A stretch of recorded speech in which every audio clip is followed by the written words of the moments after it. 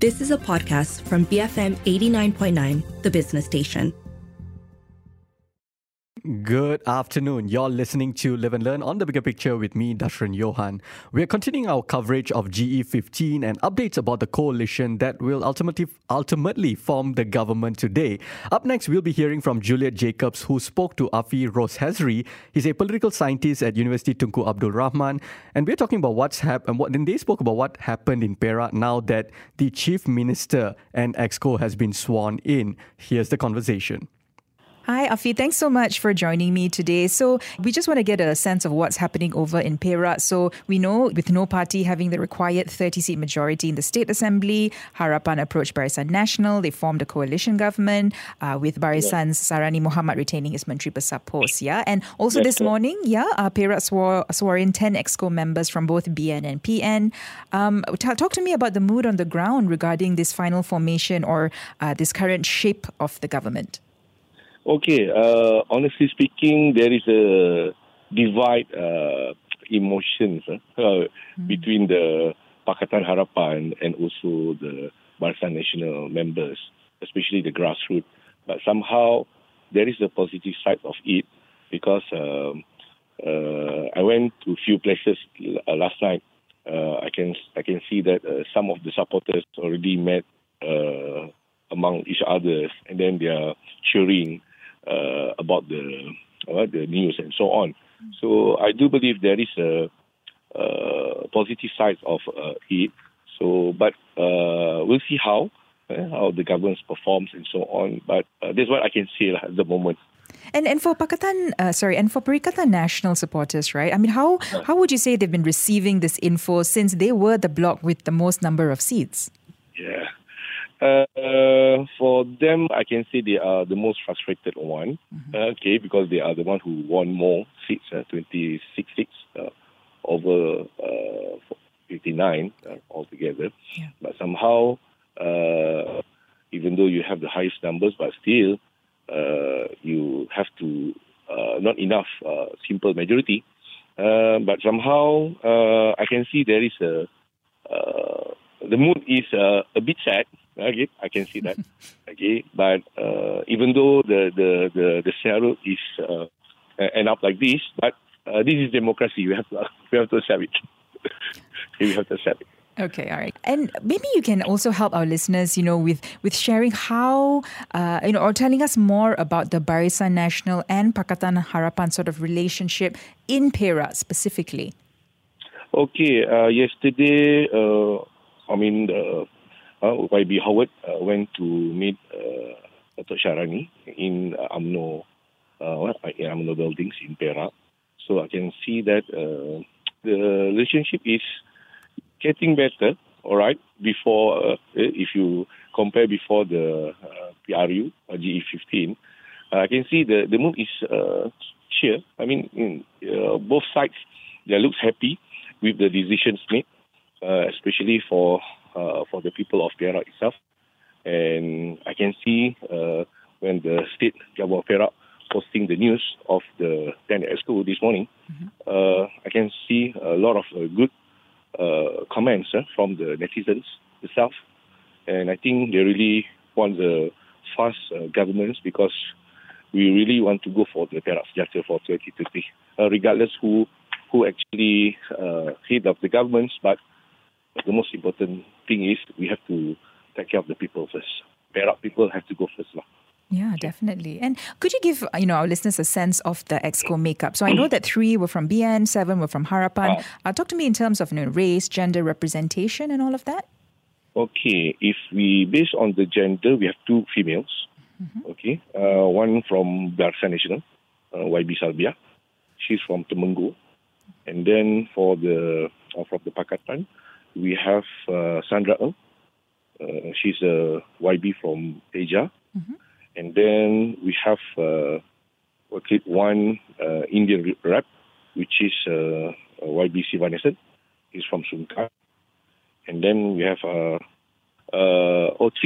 true from the Chinese, YBT from Aulong, and YB Lo from Jalong, and also YB Wu Kaliong. He's actually from Berdama. So I can see that in terms of the seats, we can see there's a rep from Malay, Chinese, and also Indian, and especially the gender. We have two, even though it's still low. If you ask me, I think we must have more than female rep. But at the moment, I can see that this is a good lineup. Okay, all right. And has anything been said about the sort of policy agenda of this new PHBN government in Perak? If I'm not mistaken, they still will go for this Perak Sejahtera 2030. This is a big, huge policy planned by Barisan last time. And I think with the new coalitions from Pakatan Harapan, I think we can have better. We can have better policy, especially in these coming years. Almost for sure for 2050, we are going to have a lot of issues, especially in terms of economics and so on. I think it will be a great coalitions, great partnerships, and I hope we can see this EXCO lineup will end their terms for 5 years. Okay, so just going back to the Perak Sejahtera, so the main focus of that was, I guess, economic empowerment, those sorts of things, is it? Yeah, economic empowerment. Basically, it's about jobs opportunity is one. And then economic is another one. Housing is also the main scope for this Perak Sejahtera. And also for the is more on the food banks. This is what we planned from the previous one, from Barisan, because we know that most of our goods are actually from imports. So the Perak plan to have their own products. So these coming years, because this plan actually started already. So we'll see how, because if we manage to fulfill all these 2030 Perak Sejahtera, I think Perak will have no problem with the issues of foods and so on. Okay, so really focus on, improving the lives of Perak folks themselves. Yes. Okay, all right. And we're going to see, hopefully, a continuity of that with this new coalition government. Okay, excellent. Correct. Just one last question. Terengganu Exco Dr. Azman Ibrahim said, and I'm going to quote him here, sabarlah sahabat-sahabat PN di Perak, kalian telah berusaha sebaik mungkin demi masa depan negeri Perak. 21 bukan Melayu, tambah 12 Melayu, itulah gabungan PH dan BN yang memerintah Perak. So basically saying, my friends in Perikatan Nasional, just be patient. You've worked hard, but now this new government is, 21 non-Malays and 12 Malays in it. How will these sorts of, racially charged expressions impact public sentiment on the ground in Perak, as far as you can comment? I can say this is also the fear that faced by the Sarawakians at the moment. One of the reasons why the Pakatan Harapan, especially the GPS, are reluctant to go for Perikatan Nation because of this sentiment. We are already in 2022 because this is something I can say that this is uncivilized. Okay? Sorry to say this is uncivilized because we are heading to 2023 next year, and then we are still playing the racial cards, ethnic ratios and so on. So be measured. Yeah, I can say that please be measured in politics, okay?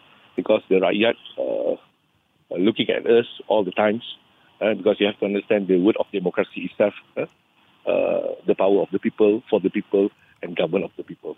So we have to serve for the Rakyat, okay? And then whatsoever we state will be some sort of benchmark for the Rakyat itself.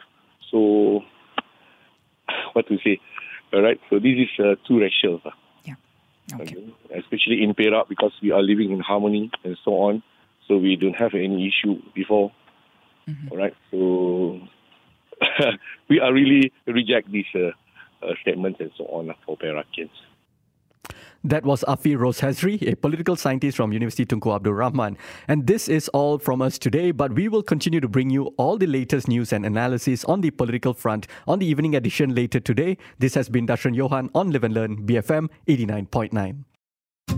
You have been listening to a podcast from BFM 89.9, the business station. For more stories of the same kind, Download the BFM app.